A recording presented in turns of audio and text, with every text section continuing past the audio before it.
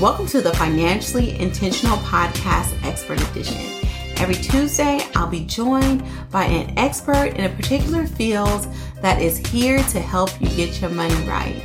These people are going to impart some serious knowledge, y'all. I'll be right here learning right beside you guys. So be prepared to take notes and, more importantly, be prepared to take intentional action. We are back with Dr. J, and we have a hot topic for you today. So we're going to talk about whether to pay down debt versus invest. And this is one of the leading questions I get. And this is something that I have a personal story around that is near and dear to my heart. That is one of the things that I classify as one of my biggest money mistakes. So we're going to get into it, but I want to just welcome you back, Dr. J. Hey. Hey, you had like give me a hint a while back about this story you got, and I got to hear the whole thing, but I have a feeling this is going to be a fun discussion. I think it's going to be a fun discussion and one that a lot of people can learn from. And I'm actually interested in learning because these expert episodes are really me learning alongside my audience. And so let's dig into it. Let me tell you my story, and I call this my $80,000 story. Okay.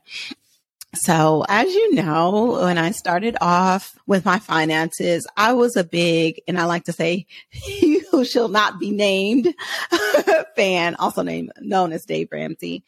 And I was attracted to Dave Ramsey because, not because of, him being this white evangelical Christian, but because he helped so many people.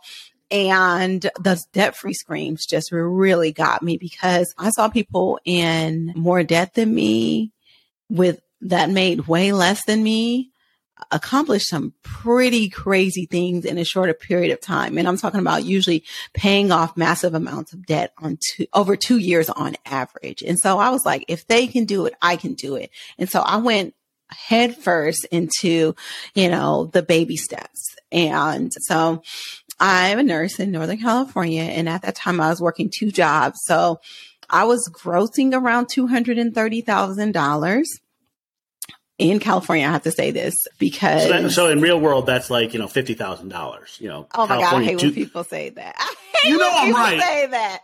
No, it's not right. I'm in Mississippi. If you made $230,000 in Mississippi, you'd be in the top 1% of salary in the state. But yeah, that's not the case here. It's the poverty level for a family of 4 in the San Francisco Bay Area is well over $100,000. To give you a contrast, the median income for the state of Mississippi is $45,000. Ooh, ouch. Okay, so when I talk about it being $50,000 elsewhere, I'm sorry, it kind of is close. I'll put it into perspective.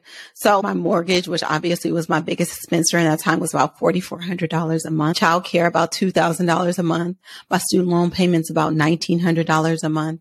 So, in $1,900, the student loan payments are independent of where I lived, but all those other expenses are gas and all of those kind of things were a little bit cheaper back then and before I had an electric vehicle, but those things factored in because I had an hour commute, right? And then, I live in California, so I got to drive an electric car, duh.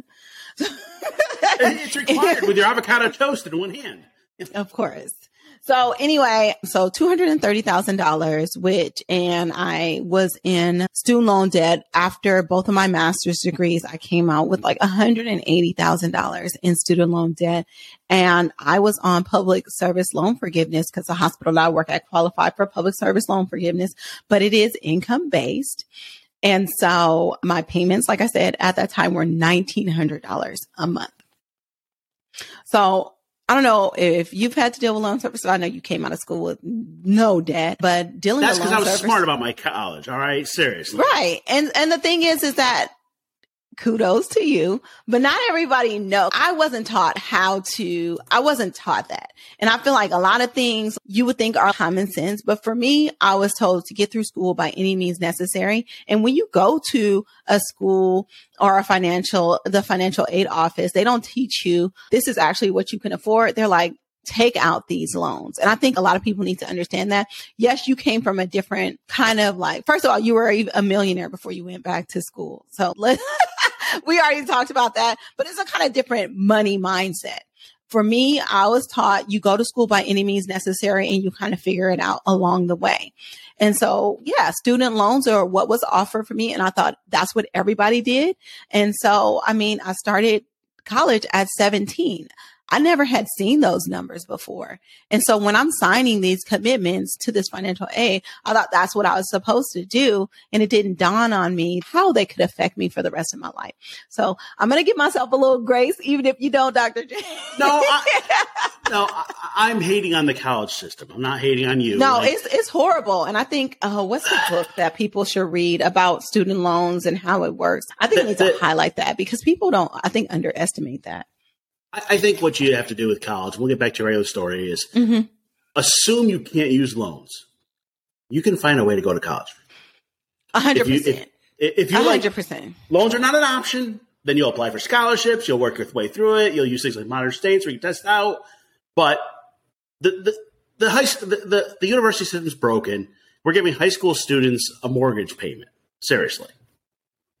And then expecting them to be able to figure it out. So that was me.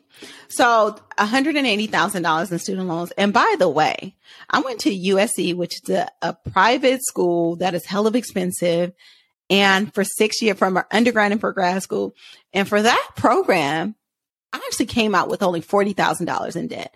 It was when I went to the state school that was supposed to be subsidized that they hit me over the head with a massive amount of debt. So I'm just putting that out there because, you know, a lot of people will hate on private schools, but they have a lot of funding and endowments that can make it so that you can go to school for almost nothing. Anyway, that's another podcast for another day. So follow Dave Ramsey. I was gung ho, like I'm about to do these baby steps, learn zero-based budgeting, master that. Took me about 2 to 3 months to do that, get that down. Then I was at my debt snowball and I was like, I started really late. I started in my late 30s. And I was like, I want to be debt free by the time I'm 36. So this means that in order to do that, I need to put at least $6,000 a month towards my student loan debt. And mind you, I'm bringing home about $20,000 a month, right? Give or take. So $6,000 in relationship. And like I told you what my other expenses were, it wasn't a stretch, right? It was doable. It's a lot. It's very aggressive, but it was doable. But that came from a mindset of me not even having $50 in my savings account. But that shift from just following those steps got me there in a relatively short period of time, just a couple of months.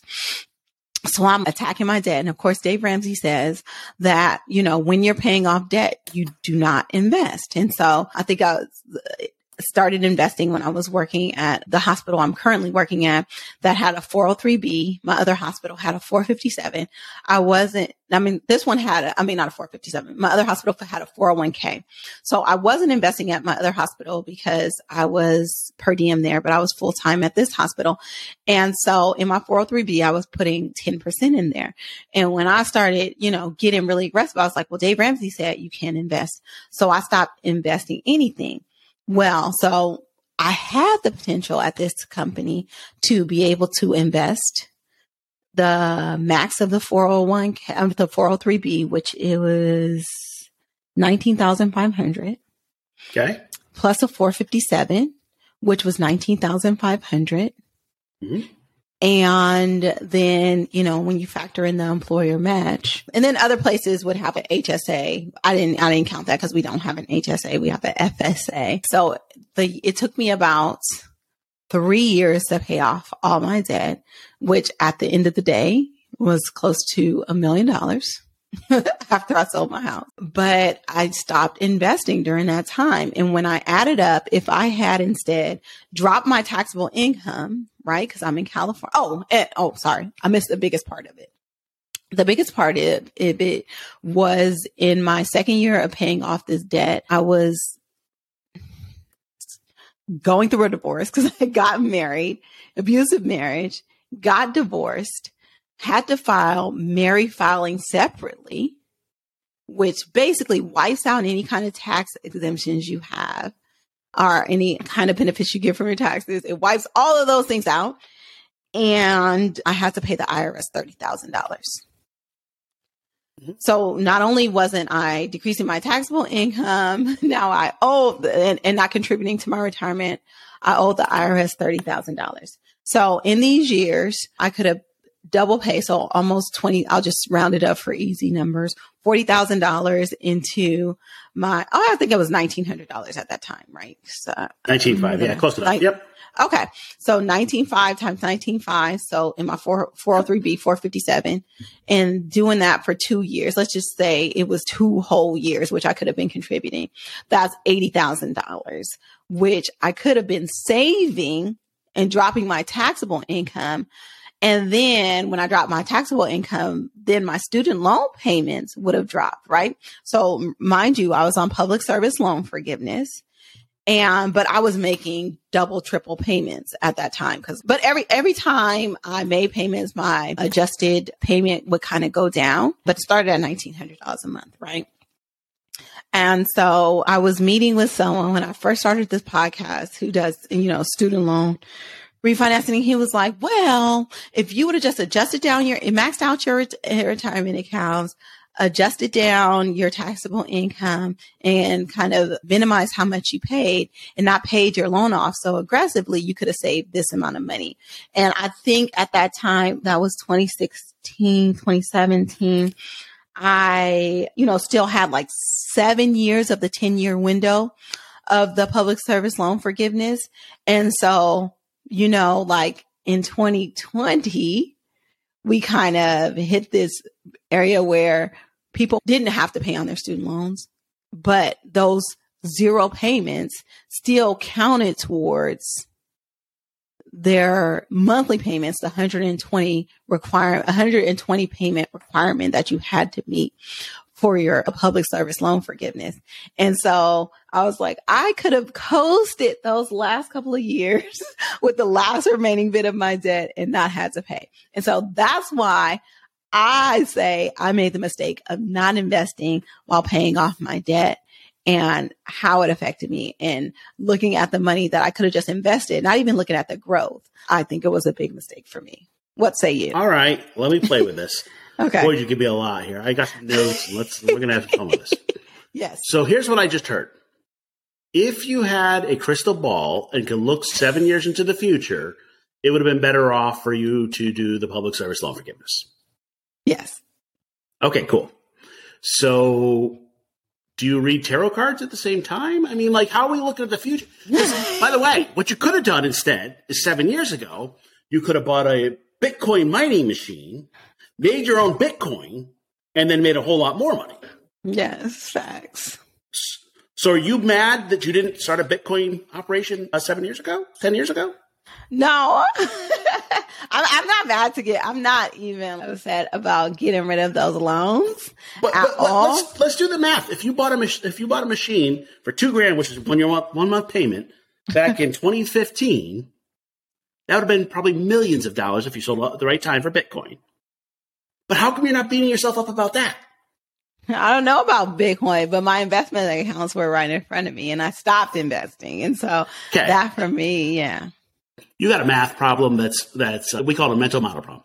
Here's the thing. You're looking in the past and going, well, what if I had, you can't look in the past. So, all right, whether you like Dave Ramsey or not, I'm also started with Dave Ramsey. I started as a Ramsey preferred coach at the time, but he talks about look through the windshield, not the rearview mirror. You're looking through the rearview mirror and saying, I wish I had done things. All right. Knowing what you know now. So let me mess with your facts a little bit. If instead your public service loan forgiveness had hit the 10-year window in 2017 or 2018, most likely it would have been denied. The amount of people that got approved on the public service loan forgiveness under the last president. No, but I was on public service loan forgiveness. I understood. Okay. But even the people that qualified who had 120 payments, most of them were denied. Okay, so timing matters here. Mm-hmm. Okay. Mm-hmm. So you're using now COVID. So you're saying, I wish in 2016 I knew there was going to be a worldwide pandemic, and that would have changed my finances. Mm-hmm. I want some of whatever you're smoking in California, because it's not legal here. We got some good stuff. I don't smoke, but we do. But seriously, you're talking about what ifs. And if you get stuck in the what if land, you will never make progress. Right. The only thing you can do is work on your own life, move forward. So let me pull apart a couple other fun stuff on this one. You're right. You could have lowered your taxable. Now, here's the thing. That's a tax question, not an investing question. Okay? Yes, yes. And what are your student loans? 6-7% on interest on that? I think maybe even lower.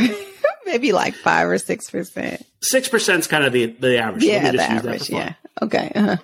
So you had $10,000 a year in interest being added onto that loan. So that loan, if you had gone to the public service loan forgiveness on a lower income, would have been growing each month. Now, here's the thing. I can't guess what the heck the government's going to do with student loans right now. And we're in the courts and the forgiveness and the blah, blah. Who knows? Like, seriously, there's no way to know. So I can't plan on any of that. I can plan on paying off my loans. That's the only thing I can control. And that $10,000 is a tax-free, risk-free return of $10,000. There was no way you were getting that same return in the market. So I'm with you. I actually thought we were going to go a different way, and I can argue some of Ramsey's stuff. But here's the thing. The argument you're making about I should have used public service loan forgiveness because of COVID and it would have yeah, that's BS. Like, seriously, like, that's like, well, what if I had, landed on the moon and, it just, I mean, the hindsight of that is just, there's no way I can tell you what your student loan is going to be like in 10 years from now. Right. For anyone listening now. Right. But even without forgiveness, right, it could be argued that, my payments would have been drastically lowered and I could have still been investing by paying a really low minimum because I'm reducing reducing my match, right? Your loan payment would have gone down, but you would have never covered the interest. So the total loan amount would be going up year over year. Now, here's what happened. But then the premise of the public service loan forgiveness is at the end of the 10 years, after the end of the 120 payments, is done. You're done, right? And that is the premise. That's the premise. They approve it. Yes. In the previous administration, they approved less than 1% of applications for forgiveness. Mm-hmm. Like, people that had been in the program for 10 years didn't get it. Mm-hmm. That's the problem with that equation. Mm-hmm. Is you're hoping politics doesn't change. Mm-hmm. So for those that aren't PSLF and are on the income-driven repayment programs, those go out 20 or 25 years before you get forgiveness. But that comes with a tax bill. You pay taxes on what's forgiven. So, okay, let's pull this apart. Should you have lowered your taxable? Maybe. But here's the thing. The interest you would have paid in the debt would have offset it.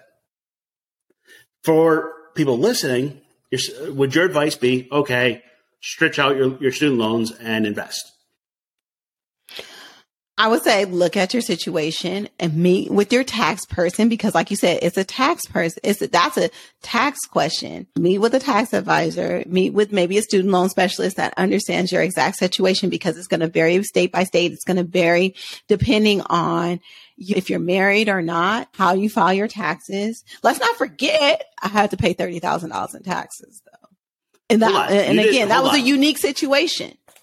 You had to pay $30,000 in taxes because you weren't having enough withholding from your paycheck, and you had a divorce in the middle. Right? Facts. And by the way, once again, no way I can. You come to me as a CFP, I'm not going to be able to she's coming up for a divorce, we should change her tax withholding. No, seriously, there's no way to know that either. So where I'm going with this is, first of all, give yourself a little break, seriously. And it wasn't an $80,000 mistake because your math is off a little. And what I would argue is if you had come to me and said, hey, I should be investing at least enough for my match in my 401k. Yeah. Mm-hmm. So a company says if I put 6% in, they'll give 3%. I could argue that and go with, yep. And then the rest goes to debt. Seriously, I could buy that. My general advice is pay your debt off first, then go investing. Because here's the thing. If you had credit card debt, let's use that one for example. Oh, yeah. That's I did not because I had a bankruptcy. So I didn't have any credit cards. Yeah, you missed that little step there in the story. That was from way back. But you notice that was a part of the story that, so here's the thing. the reason why Dave Ramsey gets hate, besides some of his politics and just who he is, that's a separate discussion, but is because he simplifies things. And probably a bit too much, and that's okay. Mm-hmm. But here's the thing. If you got any consumer debt, credit card, car, things like that, you got to pay that off before you invest. Like that's like an almost absolute, because there's no way you're going to beat 20% return on the market. Your credit card is 20% or more, and it's inflation, and it's going up. And by the way, I saw something the other day. Somebody said some of the cards are as high as 30%. Oh, the rates are ridiculous right now. I was like, crazy ridiculous. Most states like top out at 26 or 20, like there's a max rate. So most of the credit cards have hit that max. Some states don't have that limit. So, okay, if I have $10,000 in credit card debt, I have $3,000 of interest being added each year. And they're like, oh, I'm making $50 minimum payments. I'm like, that ain't even touching it. Like that's right. So I think the hard part is we're on a podcast. We're talking to people all over the world, and this is US only advice. But my thing is I have to give general rules enough that most people can follow. You would have to prove to me there's a reason why you should invest over paying your debt. You know, okay, you're trying to go down tax and the public service loan. Okay, all of those assumptions are valid, assuming the public service loan forgiveness program stays. There's no guarantee of that. Yeah, facts. I mean, we see what's happening to forgiveness and all of these things right now. Like this student loan system is almost too overwhelming for me. And I don't even have student loans to even try to follow what's going on. And so I know if I still had those student loans, it would be anxiety provoking. And so I am not saying at all that I regret paying off my student loans. Let me be clear. I just wish I would have optimized the path for me. So here's the thing on the optimizing the path. The extra interest would have killed you. Because you would have never, you have to, the way it works with public service loan forgiveness is you have to either choose to pay the lowest amount possible, run it out 10 years, or pay off your loan. There's nowhere in between. Yeah. You can't be kind of pregnant. You know, you have to pick one or the other. So, you know, what happens is people go, well, what if they forgive? And what if, what if? Okay, sure. You want to keep that student loan around, you know, and just like baby it? Fine. But you're losing money. That's the hard part. You know, I think if we ask this question, so we go to the bigger question of this discussion, should I pay down my debt or should I invest? Yeah, just pay down your debt. Now you're going, well, what about these corner cases? And okay, sure. You talk to a tax planner, certified financial planner, you work on a financial plan that says it's better for you to invest than pay down your debt. Fine. But here's what happens. There's also a psychology problem. People are more willing to pay down their debt than they are to invest. The debt's hanging around your neck. Investing is for the future. Right. Debt you see now. Mm-hmm. If I pay down my debt, the debt collector stopped calling. I stopped getting those bills in the mail. It's a behavior thing. Mm-hmm. What happens is, I'm willing to guess, so you paid $6,000 a month towards your debt, and once the debt was paid off, you put that $6,000 a month towards your future. 100% right away. You had the behavior in place. Exactly. If you had instead be putting $1,000 a month towards your debt, let's just go with that number, and $5,000 towards your investing, what will happen is, oh, well, I want to take a trip. Let me cut back on the investing. Or I change jobs. Oh, I'm not going to put as much now. And it's a human nature problem. Right. You know, so getting out of the debt sets the foundation. And what happens is every time, just like you, I was paying towards the debt.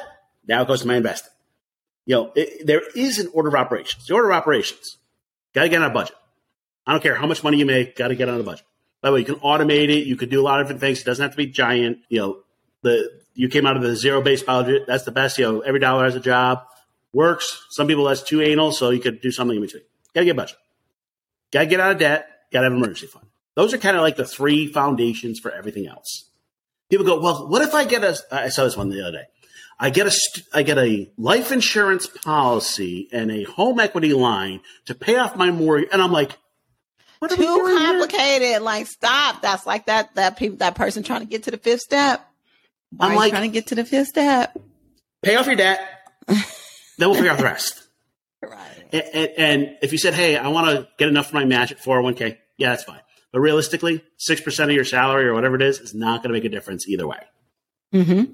My guess is you probably actually worked a little bit more and made some extra money to get the debt gone. Actually, I didn't.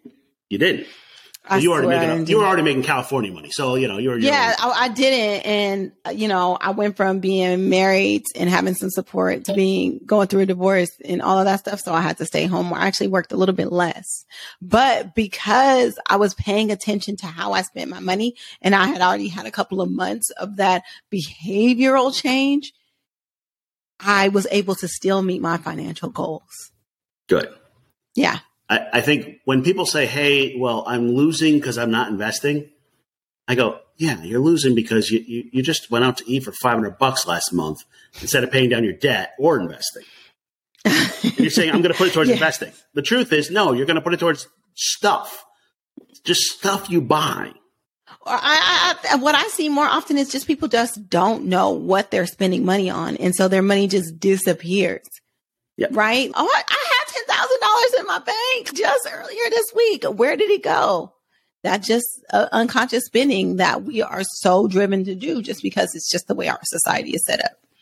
One click, you buy it and boom. And you don't no friction. Yes. And I think the hard part is for people listening to this, you get to a place where your stuff is so complex that you might hit the tax rules and all that. Fine. But you know what? You're going to end up spending thousands of dollars with a tax planner and financial planner to figure out a plan that gets there. And if you're already in debt, it's going to be hard to find $1,000 to pay somebody to help you work on a plan that optimizes it. I don't want you to worry about optimizing down to the penny. I want you to worry about making progress towards your goals. You set a goal to get out of debt in 3 years. That's what matters. And you met it. Give yourself a pat on the back and be happy about it. Not, I could have made money in the market and the market went up and I should have bought a Bitcoin machine. Like, I mean, and let me give myself some credit is that, because of those behaviors, like you said, because I had those learned behaviors and because I knew how to allocate my money, that money I was putting towards my debt instantaneously went into, my portfolio and building wealth. And just and by the end of that third year, I was already back at six figures in net worth, and so, or not back, but I was there at six figures net worth because of those financial habits. So it's not like I was just at zero forever because of the decisions that I made. The trajectory of my wealth grew substantially just because of those, again, behaviors, which you'll hear again and again. Well, and I think I'm reading your shirt here. It says, note to self, you're doing great. That's kind of the message I'm trying to give you, which is you're doing great. Yeah. Who cares on I could have optimized if I looked back, look, everybody could have made decisions in hindsight. This is the Monday morning quarterback. I could have done this. Yeah, you could have. You didn't. You made other choices. Give yourself some grace. Be happy where you're at and make more improvements next year. I think the hard part is just making sure you have that solid foundation before you get, fancy. I think people are just trying to get so fancy so fast, they skip over the basics. So let's bring it back and take me out of this equation because my story is not your average story, right? But, sharing just to share that I feel like I made money mistakes on my path, yet and still, and I say it I did it in spite of, not because of.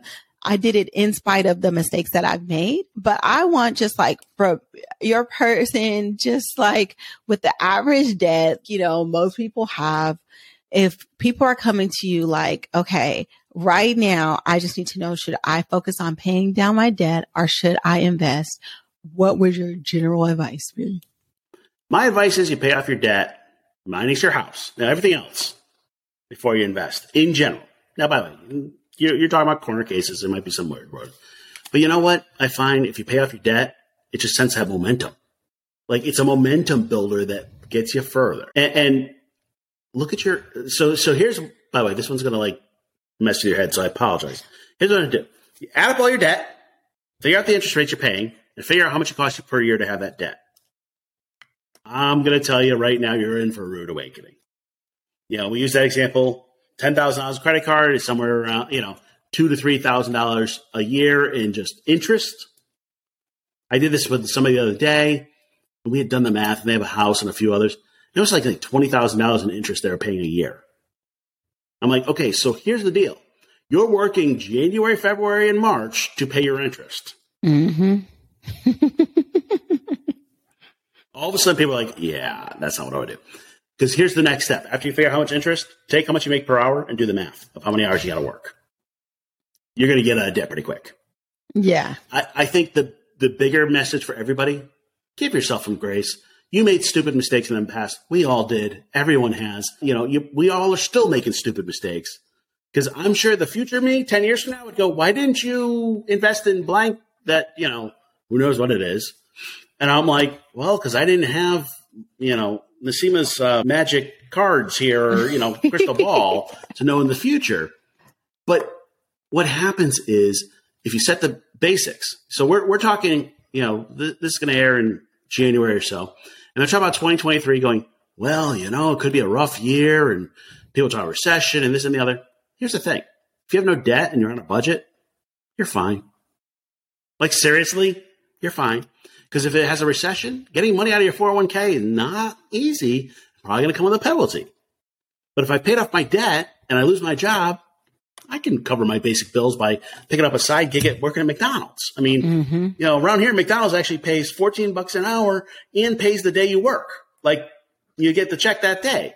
Really? That's interesting. Yeah, I didn't know daily that. payment is a new thing. But my point is, I could pay my day-to-day bills doing that if I have no debt.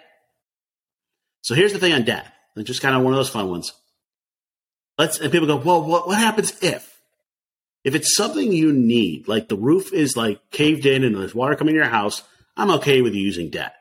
If it's something you want, like, hey, I want this nice new, pay cash. TV. Save up for it. Yeah. Okay, so I just had a reporter email me. Should I take out a personal loan to pay for holiday gifts? Eek! Gifts? Are you kidding me? Gifts. My email back was, "Are you joking?" Like I'm bashing the keyboard. Like, are you kidding me? And then the follow up was, "Well, should I do it on a personal loan or a credit card?" I was like, "No, like just stop. No, just stop." I mean, when I was growing up, we didn't have much money. My mom would bake cookies, put them in a coffee can. Remember the old metal coffee can? Wrap them up. My grandma did that. That was your Christmas gift. Everybody got a tin of cookies, okay? And there were certain cookies you looked for. I traded with my sister. These are the better ones. Somebody got peanut butter. My uncle got peanut butter. My daddy got chocolate chip with walnuts. Like, I remember these things. Yes. And guess what? That had more meaning than if they'd given, your dad a $50 bill. Exactly. All right. My point is, gotta cut debt out of your life. And you know what? Works best is cutting out cold turkey. When you're arguing about investment, you're not cutting debt out cold turkey. Mm-hmm. That's where Ramsey's got it right. His saying is, you don't see the inside of a restaurant unless you're working there if you're still in debt. And he's right. Like, seriously. But that's hard for people. It's hard. It's hard. But let me tell you something. There is nothing more freeing than getting debt off of you. Debt weighs physically. The impact of not investing, not so much, even though it's so great to see your returns grow. I'm not going to lie. It is lovely to see my net worth grow, but there is nothing like that feeling of not having debt weighing on you. And so I 100% agree with what you're saying because just experiencing both sides of the equation and knowing and if you have that tangible feeling, then obviously it's doing something to you physiologically. Yeah. And a lot of people don't understand that. And I think a lot of the mental health issues, and this is where we're going to go back to talking about financial therapy. A lot of those things tie into how money makes you feel. And that makes you feel horrible. Yep. So, all right, let's get some tangible tips on how to get out of debt since we're getting a solution. First thing is close your credit cards. Now, I don't mean like literally close the accounts. You can actually go in the apps and lock them so you can't use them. Now, by the way, when I ask people to do that, like they start shaking. They're like, I can't live without my credit card. Well, guess what? You need to. Like if it's like making you literally shake, you need to stop it immediately. So we got to stop taking out debt is the first step. Second is I got to get on a budget and I have to make paying off debt a priority. You talked about $6,000 a month. Not everybody's gonna be able to do $6,000 a month. If you do $6,000 a year, you're putting $500 a month towards your debt. What you're not doing is, well, any money I have left over is going to my debt. Guess what? You're not gonna have any money left over. You have to make it a priority. And for those with families and kids, everybody needs to be on board. Yeah. You know, I like putting it on the fridge or something, and we're all working towards this. Now, my own personal theory, I'd rather my life suck for a year or two than drag it out over 10. Yes. And that's kind of where you were at. It's time to go scorched earth and just get it done. Yep. You know, now on TikTok, they talk about cash stuffing. Cool. The old school is envelope method. Same thing. Yeah. Same thing. But now it's fancy because it's cash stuffing. Okay. Whatever. Go to prepaid debit cards. I don't care how you do it. Budgets are like diets. There's lots out there. They all work. What works best for you is the one that works. I don't care which app. The first month I'm budgeting is going to suck. The second month will get better. The third month will get better than that. And, you know, now I'm at a point with my budget. I know where my money goes, but every once in a while I go, oh, hey, I got paid today. Like, you know, I don't look at it enough to go, oh, you know, I know it's coming Friday. Oh, this is payday Friday. Like, you know, like that's where you want to get to. You want your money to be so boring. I really want you to get to, you're checking your money twice a year on your net worth and all that, and just kind of let it grow and do your thing. If you're looking at it every minute because you're worried how I'm going to pay my bills, that's not healthy. Yeah. It's just not. Yeah. So make getting debt a focus. Then we'll knock it out of the park with investing. But let's get that debt gone first. And I know there's going to be some people that are just like, but I am check to check. How do I get ahead? Yep. So a couple things on this. When people say check or check, when I do budgets, I break things into 4 categories: must, shoulds, coulds, and won'ts. Must are the things you got to keep your roof over your head. So like the house, groceries is a must. Eating out is not a must. You know, Uber Eats is not, but dining out is a poison on most people's budget. My wife and I included. That's kind of where we spend our money. But it's everything you have to pay to keep the roof over your head. Minimum payments on your cards, all that. If you don't have enough money to cover your musts, something's got to change. Either you got to move, got to get a roommate, got to get another job. There's nothing to do. Like housing in California is stupid expensive. I have no clue how you do it on a standard salary. Like you have to be creative. You have to be creative. I mean, you heard me say I have a roommate. Like house hacking is where it's at. And people, you know, every place I live, I make sure I have a room to rent out to another nurse. And I love nurses because I have small kids. And so, you know, I feel safe around nurses. Usually they're my coworkers. So I actually know them and they're background checked and they're screened and they're never home because if they're here to work, they are working. I think that the reality check is housing is disconnected from reality right now. Yeah. There's like all across the U.S. The housing costs are just so high. So if you can't cover your musts, something's got to change. If you can cover your musts, everything else is on you. Because everything else are things you should spend money on or could spend money on. And now I don't want to get into well, you shouldn't go to Starbucks. Look, okay, fine. You know, that's an old, tired debate. But the reality check is you're spending money somewhere and you don't know where it is. If you're living paycheck to paycheck, chances are your debt's so high, it's part of what's killing you. You know, you're paying interest on interest on interest on interest. But you need to figure out if it's, can I not pay my musts or can I not pay everything? The other way to look at it, wants versus needs. Needs. Basic groceries, need. Dining out, want. If you can't pay for your basic needs, you got to change something. Everybody else, you have room in your budget. You just don't want to. You know, maybe you need to cut out down to one streaming service instead of all 3 or whatever. You know, like, I think like the first thing that you hit on is that a lot of people try to cut out the latte factor. That's the first place that they go. Like, okay, let me cut out these small things. When in all actuality, why are you living in a 3-bedroom by yourself? Like move to somewhere more affordable or have somebody else pay your pay your rent or your mortgage, because once you cut out those expenses, you have so much money to put towards your financial goals. And I think a lot of people overlook the big things. I mean, the one simple thing that they can do versus like those micro daily decisions that, you know, you don't really make a big impact. Well, some people it does and some people it doesn't. Let's be real. Some people are spending way too much on a day. Like, for example, I've actually seen people like phone games spending thousands of dollars a month on like the stupid like in-app. Like, I like my gaming, but not thousands of dollars. Yeah, that's not my world. I wouldn't have even thought about that. Oh, no. So when I'm looking at a client's budget, the first thing I do is I take their take home, like actual money in their paycheck, and then take their housing and see if it's more than a third of their take home. Mm-hmm. If it's more than a third of their take home, they have a problem. Mm-hmm, mm-hmm, now, by the way, like 36%, 38%, okay, whatever. Yes, whatever. Yeah. If it's more than half your paycheck, you're house poor. And you know what? In California, that's like 60%. People are like at 60, 70% easily. Because they justify it. Well, it's California. I cannot afford to live in under $1 million house. Well, you have to get creative.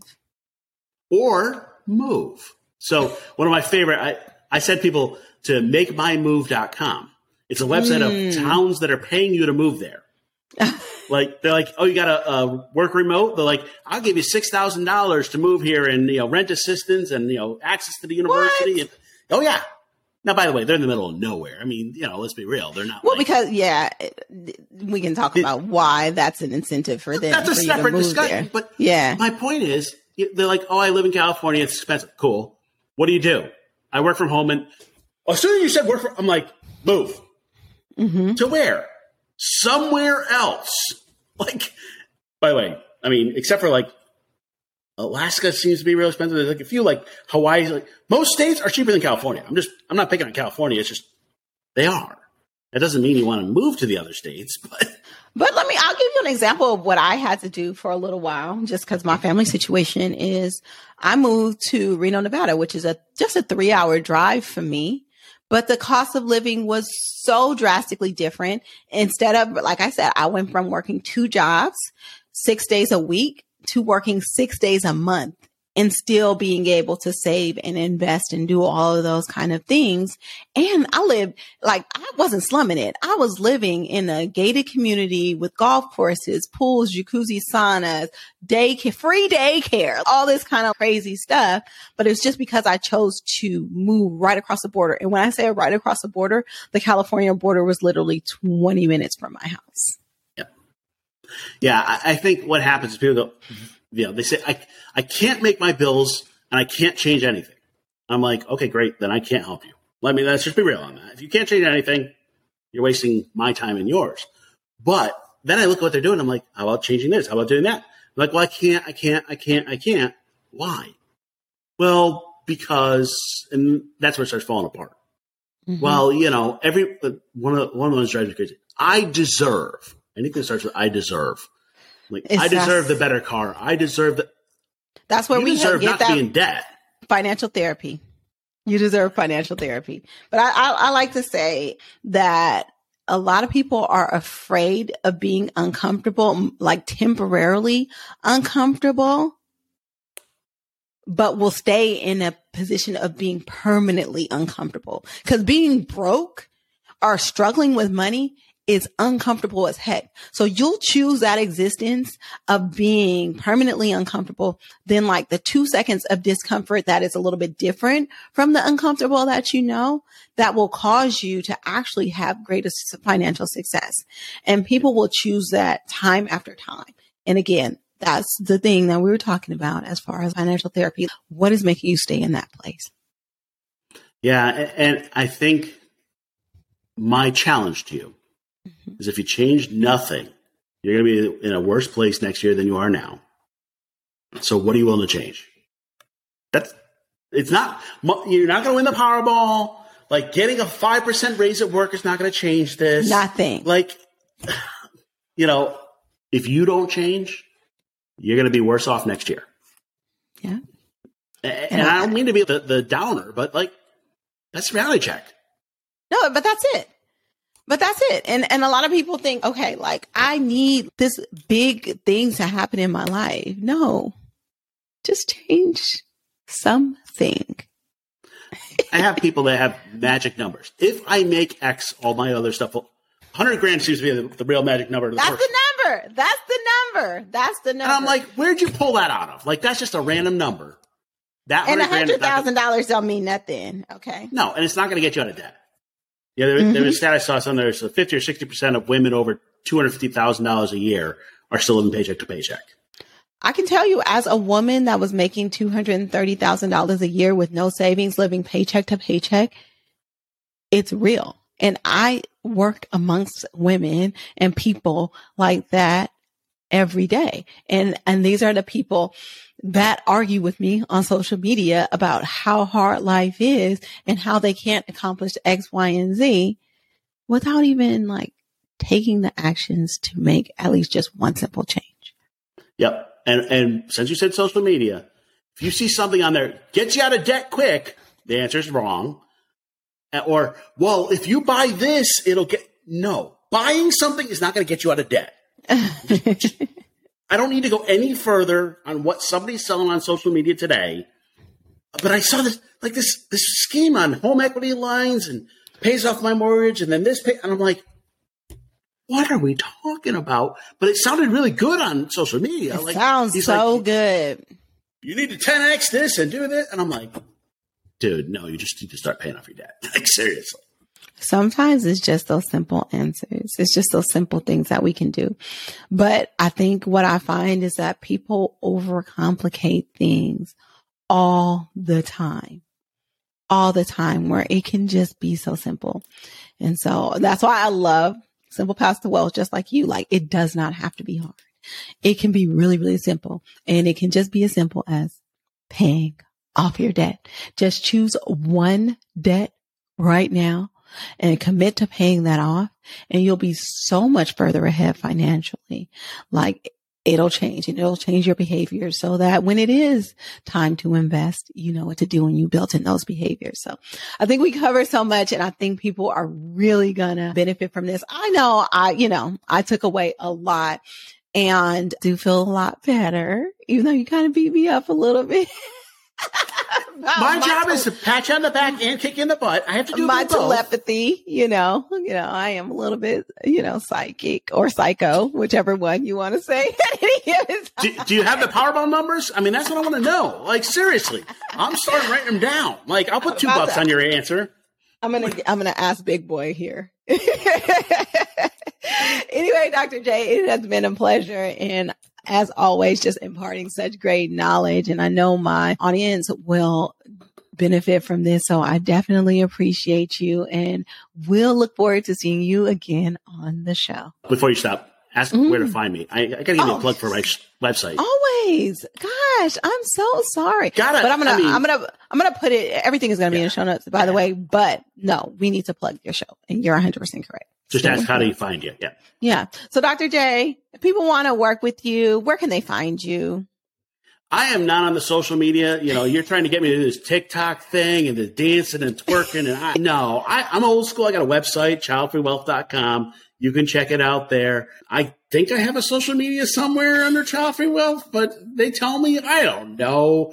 But hey, nothing else. You can come hang out with us here, and we'll do some more topics here. Most definitely. So Dr. J will definitely be back joining us, discussing important financial topics that you probably didn't even know you needed to know. So again, thank you, Dr. J, and see you again soon.